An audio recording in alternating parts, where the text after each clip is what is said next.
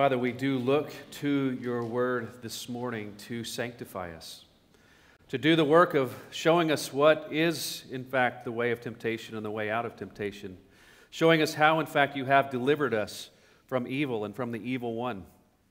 Lord, we know that this is possible because yours is the kingdom and the power and the glory forever. Amen. Well, I want to encourage you to open your Bibles to the Gospel of Mark. Mark chapter 3, specifically as we continue our study in this gospel. Mark chapter 3, we're going to read verses 7 through 30. So if you have your Bible open, you can follow along as I read, and I invite you to stand as we honor the reading of God's Word. Mark chapter 3, verses 7 through 30. Jesus withdrew with his disciples to the sea, and a great crowd followed from Galilee and Judea and Jerusalem and Idumea and from beyond the Jordan and from around Tyre and Sidon. When the great crowd heard all that he was doing, they came to him. And he told his disciples to have a boat ready for him because of the crowd, lest they crush him, for he had healed many, so that all who had diseases pressed around him to touch him. And whenever the unclean spirits saw him, they fell down before him and cried out, "You are the Son of God." And he strictly ordered them not to make him known. And he went up on the mountain and called to him those whom he desired, and they came to him. And he appointed 12, whom he also named apostles, so that they might be with him and might send them out to preach and have authority to cast out demons. He appointed the 12, Simon, to whom he gave the name Peter, James, the son of Zebedee, and John, the brother of James, to whom he gave the name Boanerges, that is, sons of thunder, Andrew and Philip and Bartholomew and Matthew and Thomas and James, the son of Alphaeus, and Thaddeus and Simon the Zealot, and Judas Iscariot, who betrayed him. Then he went home, and the crowd gathered again, so that they could not even eat. And when his family heard it, they went out to seize him, for they were saying, "He is out of his mind." And the scribes who came down from Jerusalem were saying, "He is possessed by Beelzebul, and by the prince of demons he casts out the demons." And he called them to him and said to them in parables, "How can Satan cast out Satan? If a kingdom is divided against itself, that kingdom cannot stand. And if a house is divided against itself, that house will not be able to stand. And if Satan has risen up against himself and is divided, he cannot stand, but is coming to an end. But no one can enter a strong man's house and plunder his goods unless he first binds the strong man. Then indeed he may plunder his house. Truly I say to you, all sins will be forgiven the children of man, and whatever blasphemies they utter. But whoever blasphemes against the Holy Spirit never has forgiveness, but is guilty of an eternal sin. For they were saying, he has an unclean spirit." This is God's word. Please have a seat.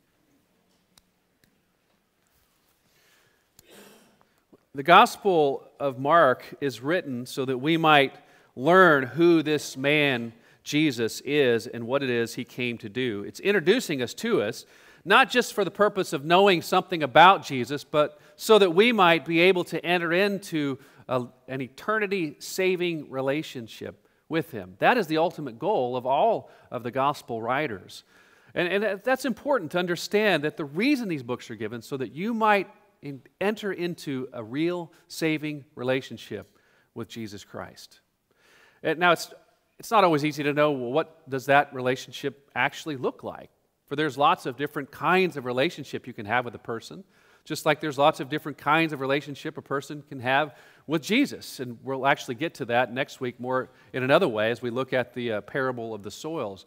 But this morning, in this particular passage, we see a variety of examples of people who relate with Jesus in different ways. And I want to look at those in a little bit more detail so that hopefully we'll be able to identify how is it that, what does our relationship with Jesus look like? In what ways do we reflect some of these relationships that we see reflected through the different groups in this particular passage? Because, of course, the nature of your relationship is of utmost importance with Jesus Christ. It can be a relationship that has some temporal benefits, or it can be a relationship that has some eternal benefits. And I think that we are after the latter. So let's look into these and see what different relationships we see existing in these different groups that Jesus encounters. The first of all, we see the crowds. The crowds that are following Jesus. As we look at the opening, the passage we just read, it says, Jesus withdrew with his disciples to the sea, and a great crowd followed from Galilee and Judea and Jerusalem and Idumea and from beyond the Jordan and from around Tyre and Sidon. When the great crowd heard all that he was doing, they came to him. So there is a large crowd following Jesus. Jesus, as we know, has been going throughout the land. He's been healing everybody who came to him. He's been casting out demons right and left. There's really been no discrimination against those who have come to him for healing. He has healed them. And word has gotten out. I mean, this was not a once or twice kind of thing. This was a well-propagated set of miracles that Jesus has done. For if you look at the geographic range from which the places are listed here, they're quite large. I mean, you think of Jerusalem and Judea, which would have been in the southern part of Israel. He's in the area of Galilee, the Sea of Galilee, which is further north in Israel. You have mentioned of Idumea, you have mentioned of Tyre and Sidon. Tyre and Sidon were towns on the Mediterranean coast, much further north. So there's a vast geographic area, especially in a time when they didn't travel by cars or traveling by horseback or most likely just walking. People have made a great effort to come and find Jesus. Why? Because they've heard about all the things that he's been doing. They hear that he's been healing people. Now that tells us a variety of things, of course, about the people in Jesus' day. Is there's a lot of hurting people out there. A lot of hurting people that otherwise had learned to live with whatever was ailing them, perhaps had hidden it from the rest of the world just so that they could function. But the hope of a man who's healing everybody he encounters has brought them out, has brought them to go ahead and come forth with the thing that has ailed them. So they are seeking Jesus to provide some relief from their pain, whether it's a physical pain, whether it's a spiritual pain, whether it's the aspect of being possessed and controlled by some evil spirit. And so they come in droves seeking to find relief from Jesus. Now what we find is this crowd doesn't always stay with Jesus. As we follow the Gospels through, there comes a time in Jesus' ministry when the crowd dissipates. They've come to see Jesus, they've come to receive their benefit, and then they go home. They start to dissipate because things get a little bit tricky to follow Jesus. He starts saying some challenging things. You want to follow me? Well, guess what? It's going to cost you everything. The Son of Man has no place to lay his head. Are you willing to do that? To the rich young ruler who says, what must I do to have eternal life? He says, well, you know the law. He says, I've kept the law. What do I lack? He says, well, sell all you have and give it to the poor, and then come and follow me. That's a pretty big cost. He says some hard things that John records. He says, I am the bread of life. Whoever eats my flesh and drinks my blood has a part with me. Well, this is something hard for the crowd to hear. So they come, they want their healing, they want their fix, but when things get hard, they go home. And I would suggest that a lot of us have, at least initially, that kind of relationship with Jesus. Here's a man who offers hope. We know we need some help, and so we come to Jesus seeking it. And he often provides it. Remember, he does that indiscriminately with those who come to him for help. He doesn't require you. He doesn't only heal those who have believed in him. He heals all who come to him. In fact, we see a lot of the people, after their healing, not doing the very things he's instructed them to do, and yet they still go away healed. We see people coming with evil spirits being cast out, and at one point he describes the nature of that person. When an evil spirit is cast out, he wanders through the empty ways and finds, when he comes back to that person to find that it's still empty, he makes his home once again, but now brings 7 spirits worse than himself, so that his later condition is worse than his original condition. So we know there are people who receive benefits of healing from the Lord without having a long-term relationship with him. They just want him while they feel the need. What does your relationship with the Lord look like? Do you find yourself in a relationship with Jesus when you have some particular felt need? And that's the time when you find yourself in prayer. I mean, we have to be careful. Even the nature of our prayers are often so focused on the very things that brought the crowds to Jesus in the first place. We pray for people to be healed of their ailments, whether it's cancer or virus or some other debilitating disease. We pray for things that are related to our work, and not that we shouldn't. We should pray for those things. I mean, we are a whole people. The danger is that we get caught up in only praying for those things. We're focusing on the temporal benefits that Jesus can bring, and we don't think far beyond that. The trouble is, those people who came to Jesus to receive the temporal blessing walked away with that temporal blessing, but they missed out on something they could have had that was far greater. For Jesus didn't just come to bring a temporal relief of physical ailments or particular fix to the problem that you find yourself in this world. He came to bring life that lasts for all eternity. That was his goal. That is the goal of his ministry. In fact, we read time and time again that the reason he was performing the physical miracles was so that they would know he had eternal life to offer, so that they would know that he had a message they needed to listen to believe.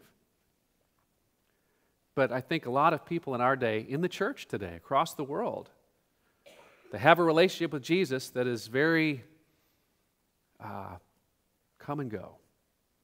When they need something, they come. When they don't feel the need, they're not there. It's a kind of relationship that you want with someone on your own terms. You don't want to have the responsibility of the relationship. You just want the benefits of that relationship. And so it's a very sporadic, very temporal one. It's not one that Jesus came ultimately to offer. Another relationship we see illustrated comes from his own family. We skip down a little bit, verses 20 and 21, and we learn about them. It says in verse 20, "Then he went home, and the crowd gathered again so that they could not even eat. And when his family heard it, they went out to seize him, for they were saying, 'He is out of his mind.'"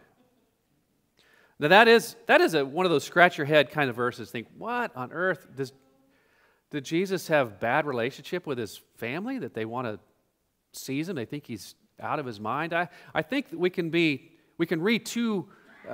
this to be much more difficult than it actually is. I don't think that his family is interested in something not good for their own family member. I think they're interested in something that would be healthy for Jesus. What they're seeing, if you'll notice, that he has put himself in a situation by what he's doing and saying that has created a problem.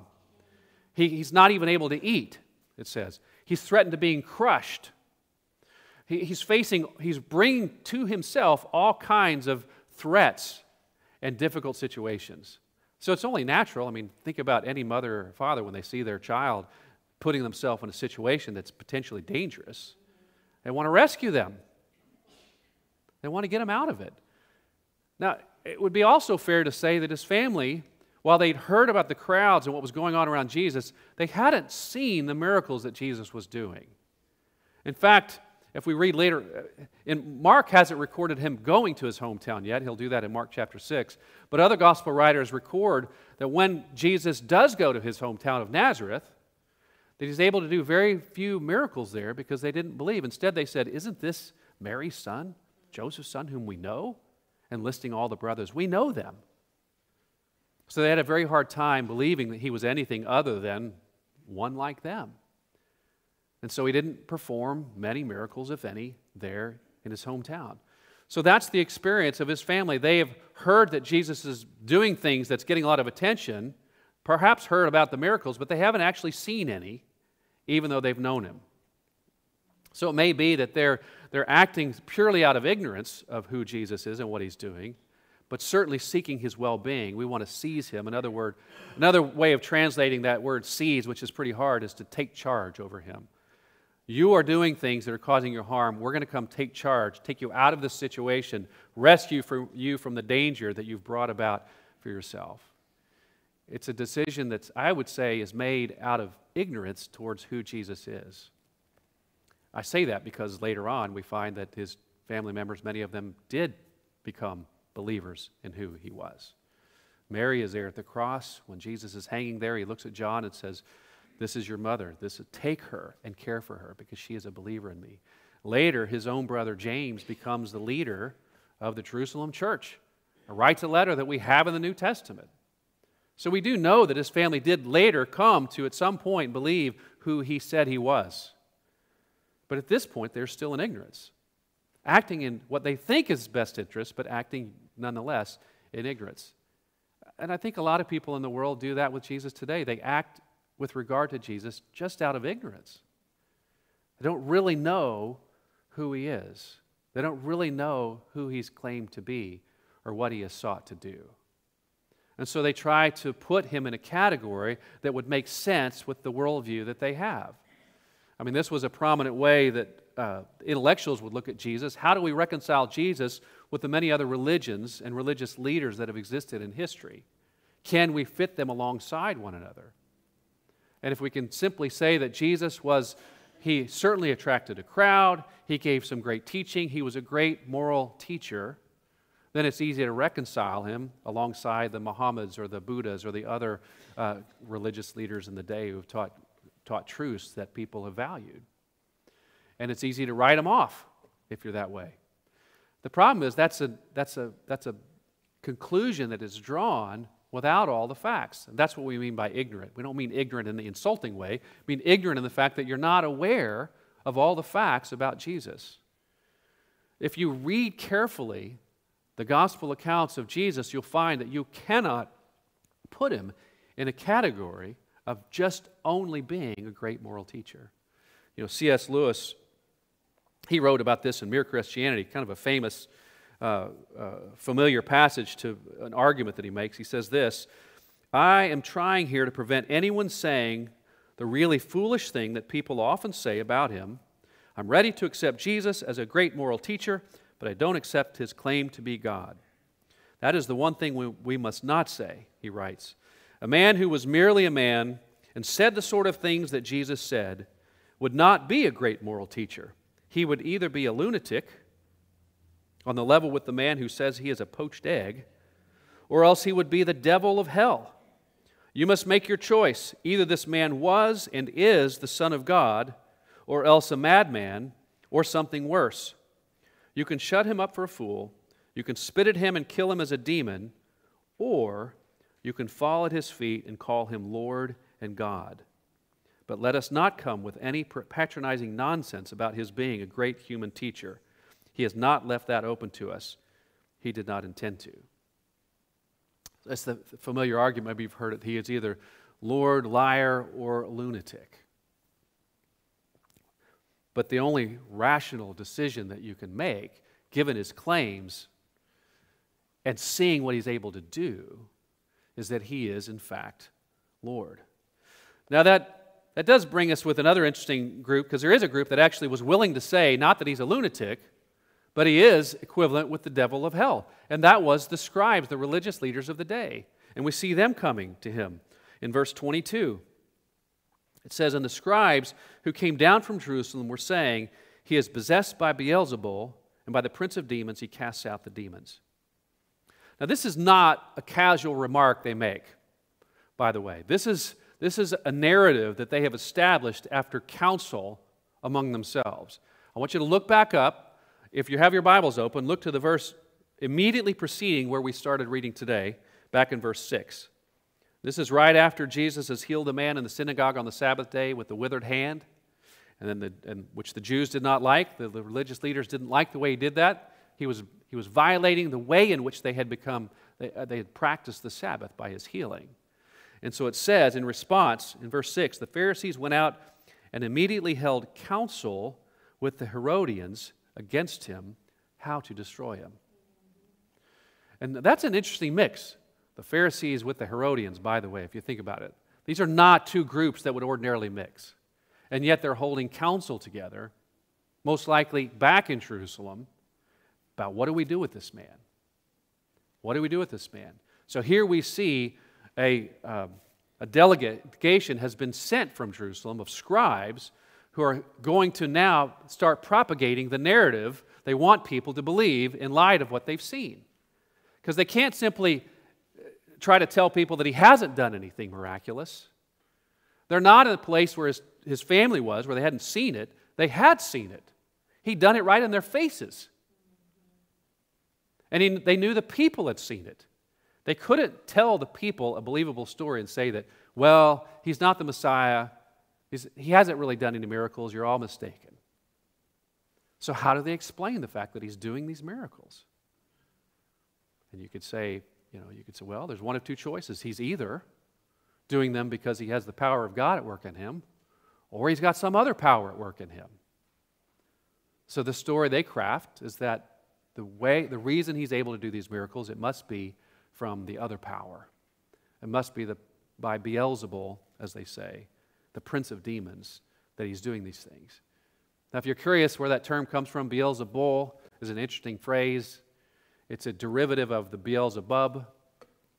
Beelzebub is the Aramaic form, a reference to Baal was the word for God in the Aramaic, and so Beelzebub was the god of the high place. Beelzebul is kind of a Jewish derogatory form of that word, because that's not the Lord of the high place, but it's the Lord of the dunghill. That's what the Jews would call him instead of Beelzebub. So that's what they're saying about Jesus. He is by Beelzebul, the Lord of the dunghill, that he's doing this by the prince of demons. That's how he's able to do these miraculous things that you're watching. Now, Jesus doesn't have a hard time confronting this narrative. And by the way, that just brings us to the idea that the powers that be are certainly not beyond creating narratives to craft what they want people to believe. I mean, these were the religious leaders, the scrutiny ones, the people who sit under what they believe to be the moral right of God, who are willing to come up with stories to explain away what they don't want people to understand. I mean, this can happen in the church, this can happen in the government, this can happen in school, this can happen anywhere. The one trustworthy thing we have is we have the Word of God, which has to take precedence. So Jesus confronts their argument with some simple logic. Some very simple logic. He says, how can Satan cast out Satan? If a kingdom is divided against itself, that kingdom cannot stand. And if a house divided against itself, that house will not be able to stand. And if Satan has risen up against himself and is divided, he cannot stand, but is coming to an end. So that's just a simple axiomatic phrase. He's making a statement. Here's the argument against that. This doesn't make rational, logical sense. Your narrative doesn't hold true. Based on its own merit, it just doesn't work. So what's the other conclusion, he says? So if that doesn't hold true, what do you see as evidence? And that's when he goes on to say the next statement. No one can enter a strong man's house and plunder his goods unless he first binds the strong man.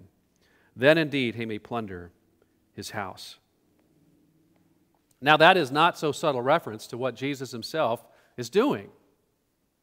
He's saying, in essence, I'm coming into Satan's house and I'm plundering his goods. And the only way that I'm able to do that is by being stronger than him.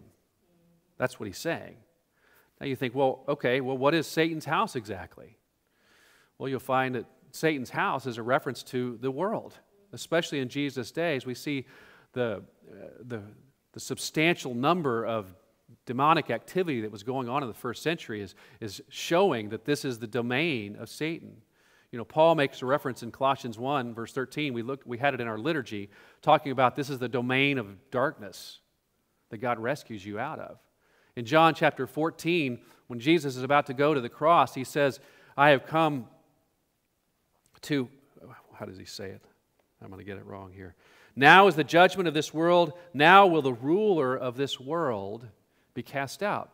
So there is this recognition that the world is under the domain of Satan. This is the one that has held captive the people. And if you're going to plunder his goods, what are the goods in his house? Well, Satan isn't concerned about wealth, physical things. He's concerned about thwarting the plan of God. God's people are being held as his plunder, as his captives. So Jesus is coming to plunder his house, to set free those who have been held captive. Now, how does Satan hold people captive? Well, he convinces them to follow some God that isn't God. It's very simple. He is the one who introduces all kinds of idolatry to the world. All kinds of alternative ways that you can find life other than pursuing it from God Himself.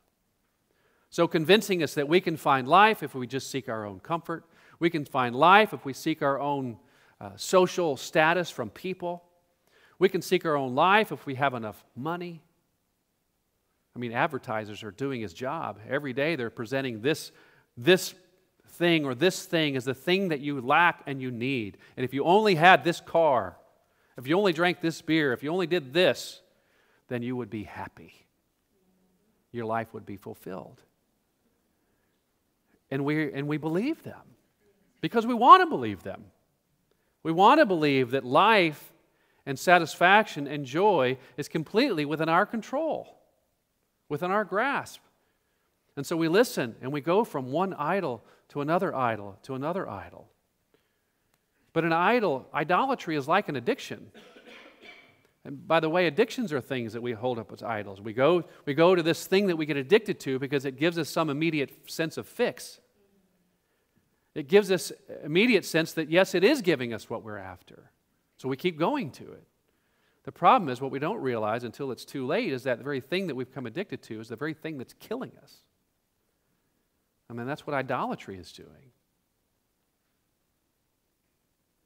But yet we remain in what he calls the domain of darkness. It's a good term to call it darkness because we remain in the dark. We don't see it.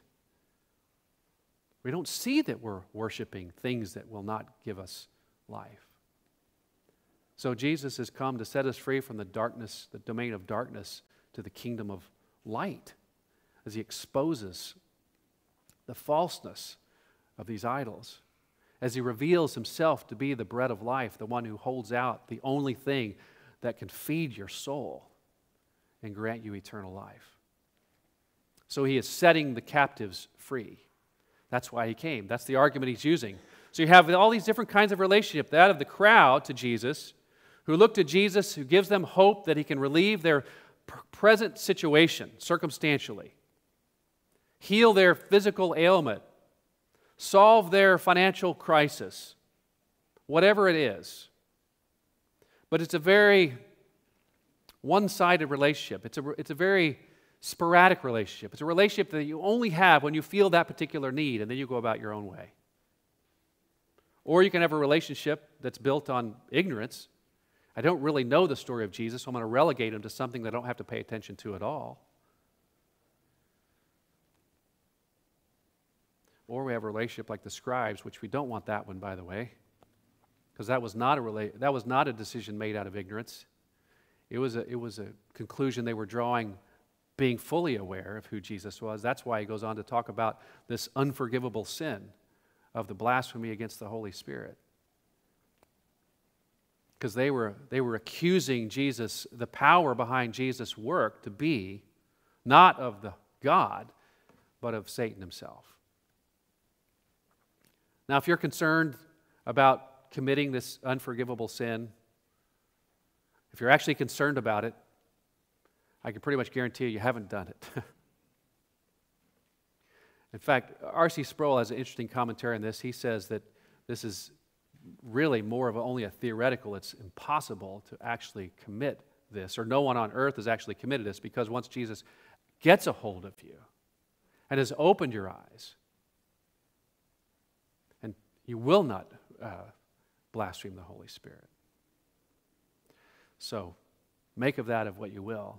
I mean, we know the way into heaven and the way that keeps you out of heaven.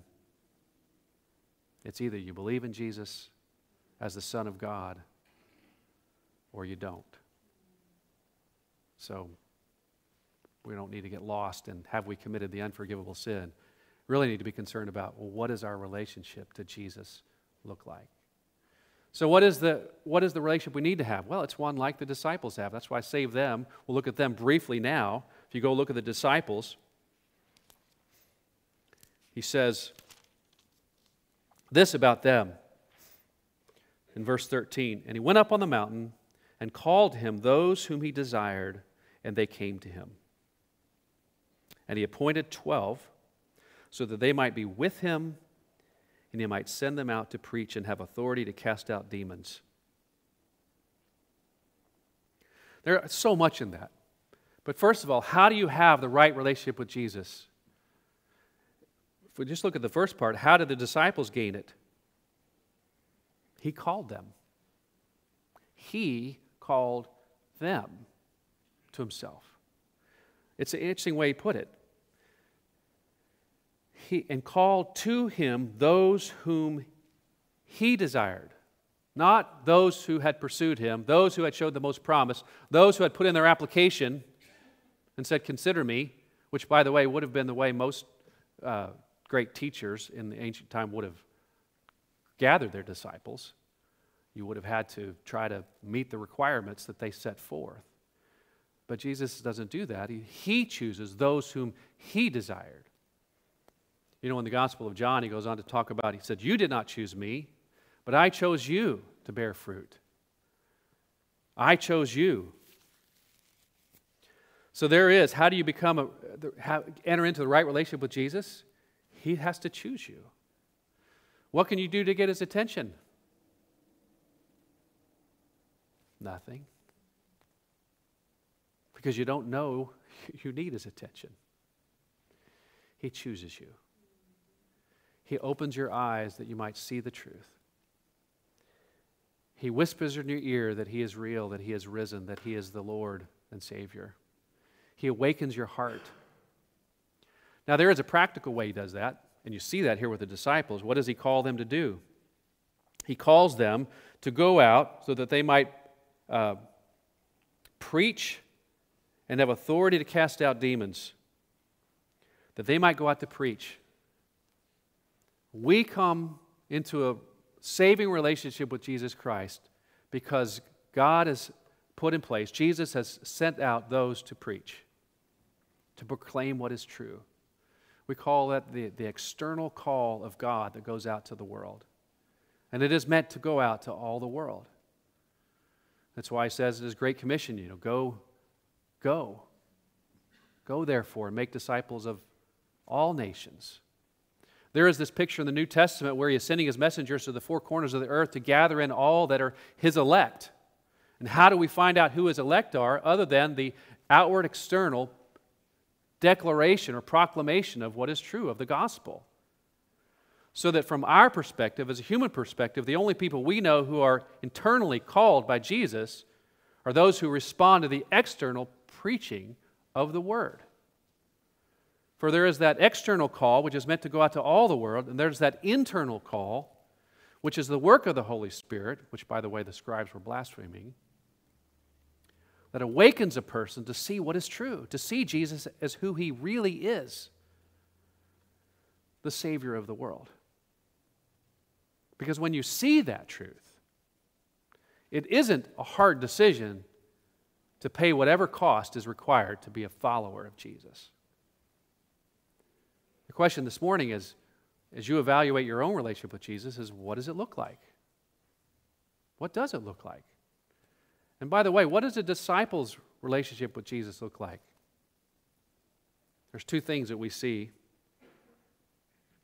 One, if you look closely, in verse 14, and he appointed 12 so that they might be with him. When he called his disciples, he said, "Come, follow me." I mean, that's really it. Are you with Jesus? Do you follow Jesus? He says it quite frequently, "If you love me, you will keep my commands." That's how you know if you love Jesus. Are you with him? Do you spend time with him?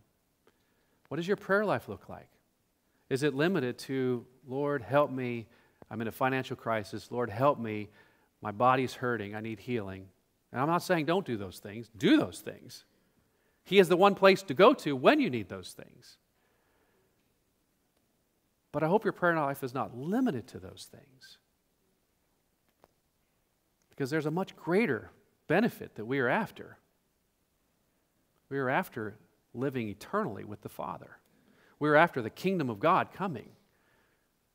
The prayer that Jesus taught his disciples to pray was a kingdom-minded prayer. If we read it every time we come together and worship, that's part of our liturgy. We build it in. Our Father who art in heaven, hallowed be thy name. That is our ultimate aim, right there. The hallowing, the praising, the glorifying of God. That should be our ultimate aim in life as the follower of Jesus. Your kingdom come, your will be done on earth as it is in heaven. That's our great desire, is to see the kingdom come on earth.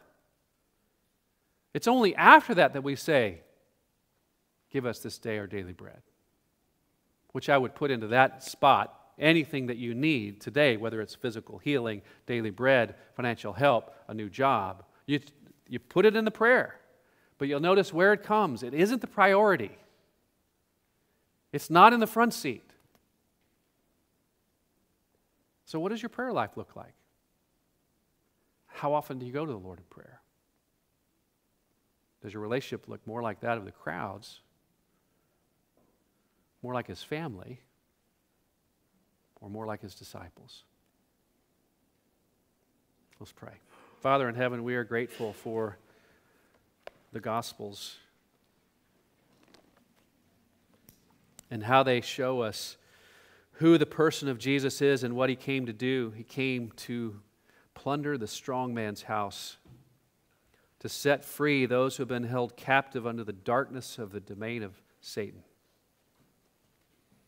You have come to give eternal life to those who would be close to you, those who would follow you. Father, help us to hear that internal calling of the Holy Spirit this morning and respond. In Jesus' name, amen.